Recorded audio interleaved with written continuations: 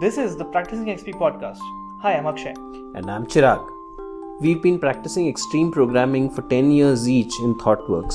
In this podcast, we'll share our perspectives, our opinions, and experiences while practicing XP. Thanks for tuning in.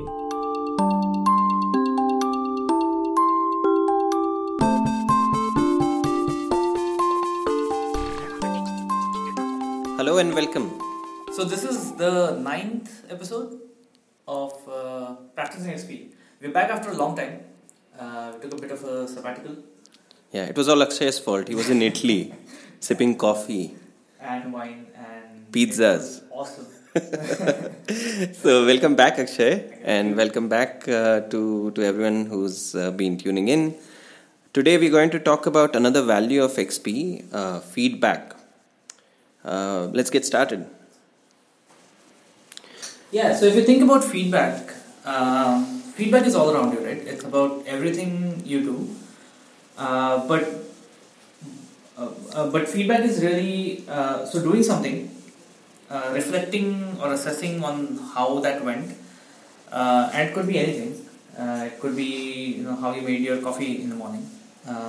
And then learning from what you've done. Like I brewed it for too long, I put too much sugar or whatever, whatever went wrong with the coffee, and then adapting, and so all of that is feedback. And a feedback cycle is really to do this continuously and with everything that you do. Again, we're talking about feedback because we thought we'd do a series on the values of extreme programming. And we covered communication in the last episode, and feedback is another very, very important value that an XP team abides by, and hence this talk about feedback. Yeah, and you were mentioning a feedback cycle, right, Akshay? Feedback cycle or feedback loop. What we refer to by that is the attempt to gather this feedback and learn from it and tweak things and again try it differently and take feedback again. That's a cycle or a loop that we should constantly be in as many dimensions of our work as possible. And the other thing is the shorter you can make each of these loops, the quicker you can get to trying out something new, learning from it, and then trying something different again. The quicker you can make this loop, the better it is. And the shorter you can make this loop, the better it is. Shorter in the sense, short in terms of time, but also smaller in terms of scope. You want to try and do these things such that you slice things neatly into small pieces such that you can iterate over it very quickly and very often. So, and in extreme programming, you would notice, for those of you who've been doing it or have been reading about it, you would, if you look at it closely, you would notice that a lot of the practices, a lot of the ways of thinking in an XP team are connect with this notion of short cycles of feedback, and it applies at different levels of granularity. We can share some examples, and you can reflect on it in your teams as well. Yeah, of course. So, I mean, typically, these are just a few examples, but typically, you would start a project with an inception, or you do release planning for a few months, and you would decide on in what sequence are you going to pick stuff up. And one of the things that was very counterintuitive to me when I started XP was to take all the risks earlier. So in a release plan, typically you would go sequential, but what we would do in an Agile or in an XP release plan is to see what are the tricky bits that we need to get clarified, and we would bring them on early on in the release plan, as early as possible. So the moment it makes sense to try something out, we immediately try it out and get feedback, and then figure out whether to go down that path or to choose another alternative. And I have actually found almost more than 50% of the time that we have changed our minds once we have done that experiment in projects. So tricky things are tricky, and they will derail your project. and so it's good to bring them early on and get that feedback as fast as possible. We do what we call spikes to generally figure these things out, which is again time bound activity. So maybe a day or 2 days to figure out whether a certain technology or whether a certain pattern works for this problem or not. And if it works, well and good. But if it doesn't, we have time to course correct and time to change. Yeah, and this applies to both technical solutions as well as non-technical solutions in the sense that would this feature even work? Would customers even accept this new way of thinking about these features? End users, would they be accepting of it?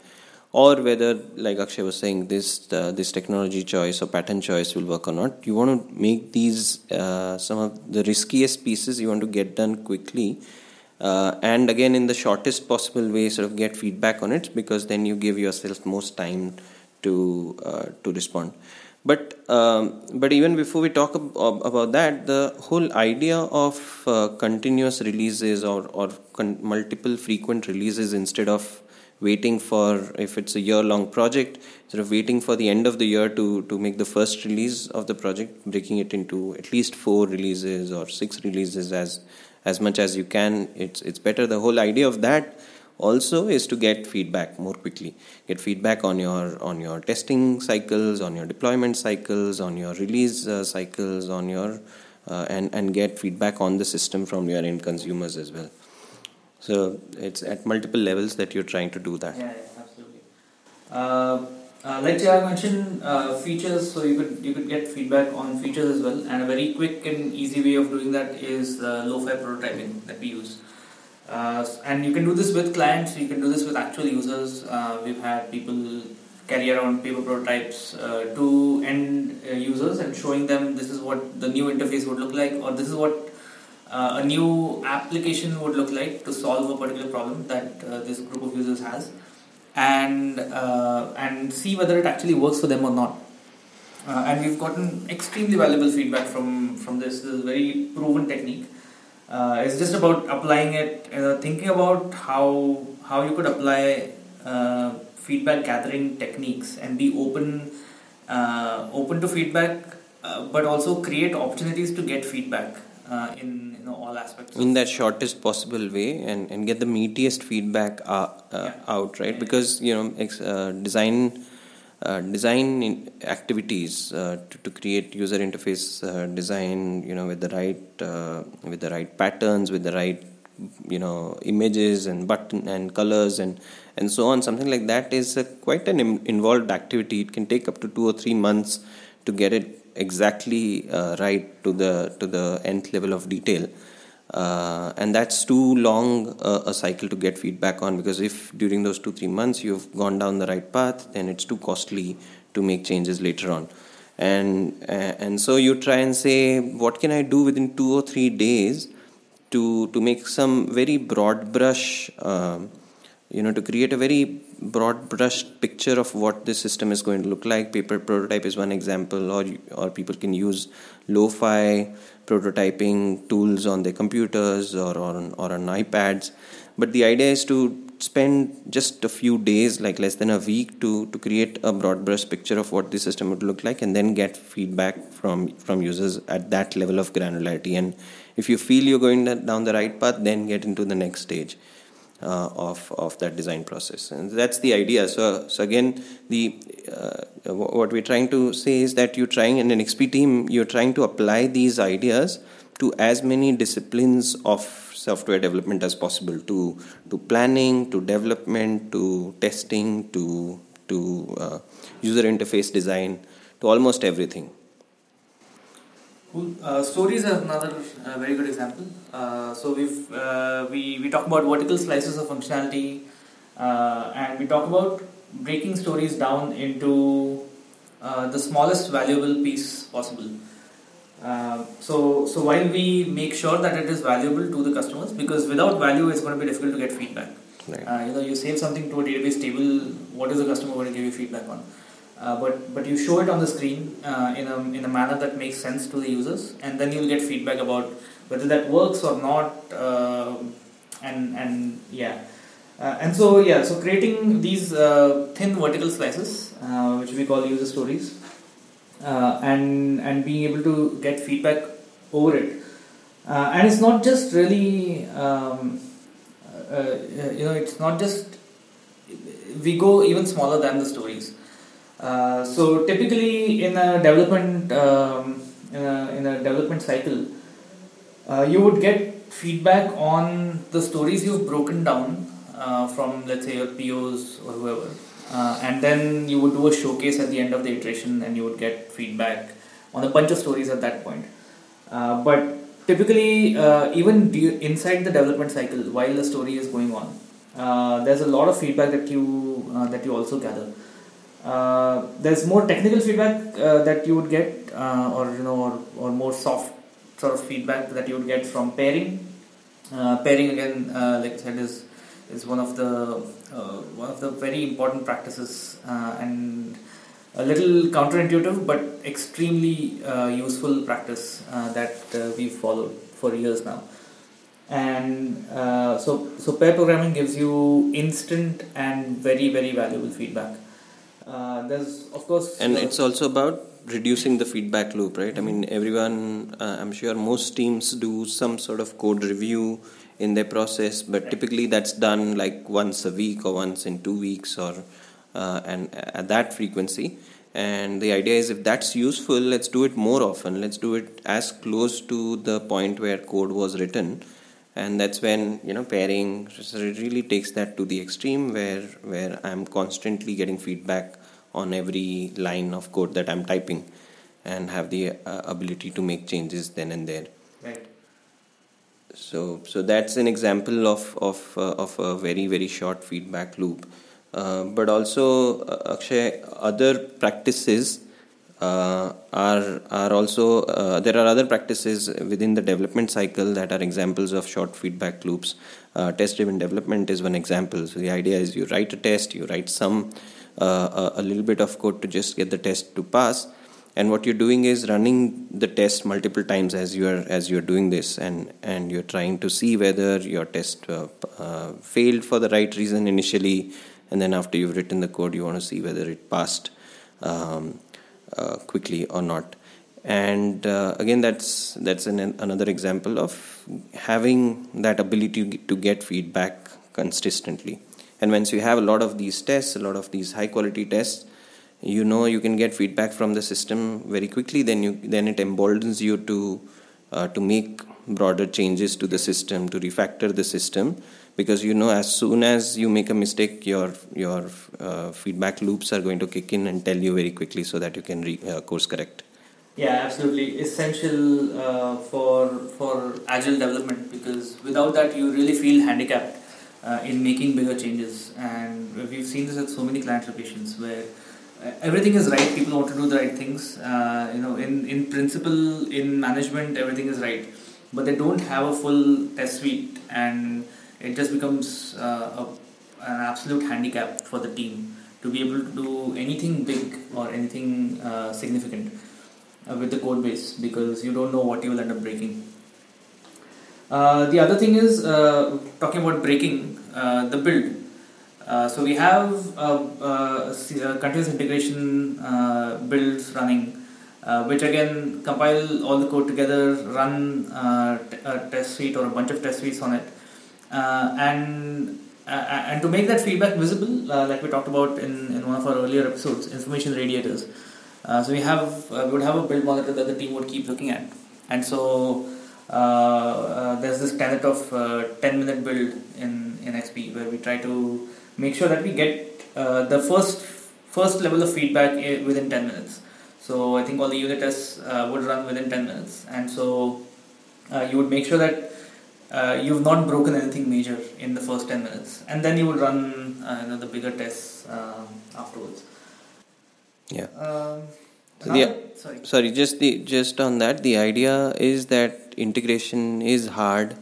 If you have 10 people working on the same code base, when everyone's code gets integrated, something's going to go wrong, and you can't avoid that. But what can you do to get that feedback quickly, so that it's easiest to identify what the problem was and fix it. So that's the whole premise of continuous integration, about how do you get feedback on something that's as important as integration quickly.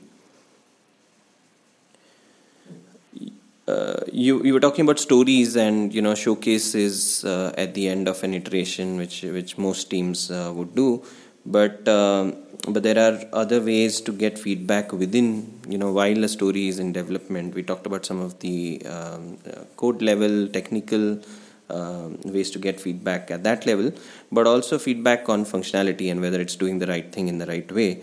So often a pair of developers would at logical points within a story, like call a quick huddle, call the BAs or QAs or other the experienced designer on the team quickly for a quick sort of 10-minute huddle, show them what they've done so far, and again get feedback on whether they are on the right track, whether this looks like the right solution. And if possible, you even, when if it's easy, you even at logical points within critical stories get feedback from your customer stakeholder, from your product owner, or from your representative on the customer side, and not wait till iteration end boundaries. Not even wait till story and boundaries. I mean, so whatever makes sense, if your story is anyways cut nicely into things that end within a day or within 2-3 days, then it's probably okay to just wait till the story ends. But for critical stories, you might still want to get feedback in the interim as well. Again, there are no rules about these. The idea is that the pair of developers should feel empowered to get feedback from the right people at the right time, without worrying about formal meetings. Yeah, exactly. Yeah. Cool. So we've talked about showcases. We've talked about iteration showcases, mid-iteration showcases, but even story level or mid-story level showcases, like Chirag was saying. Just bounce it off anyone that you can get valuable feedback from, BAs, QAs, XP, or even your PO. And once you do all of this, once you're done with a few months of development, you would want to release the software.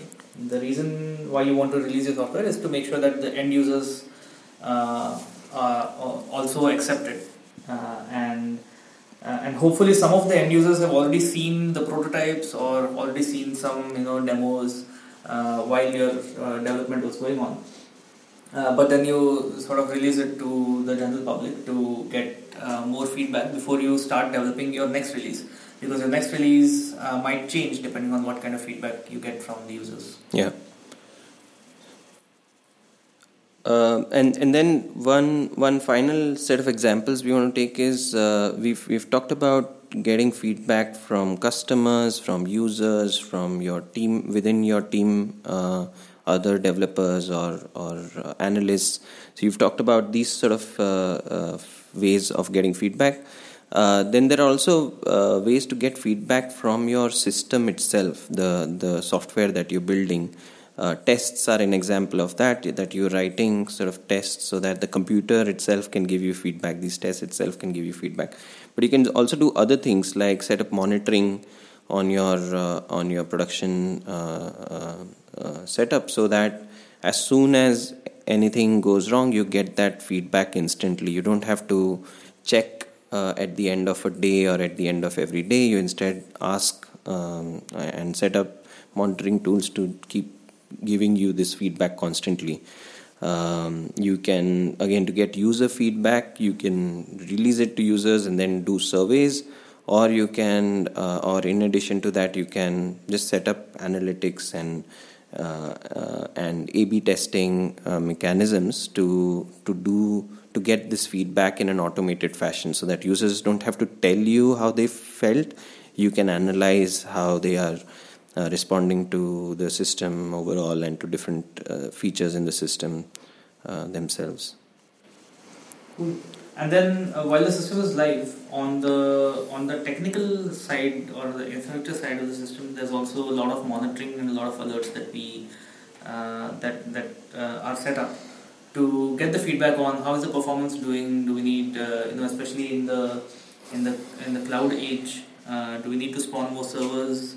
Right. Do we need to reduce the number of servers if there's not enough load? Basically what's going wrong? So all kinds of technical feedback that you would get from your system.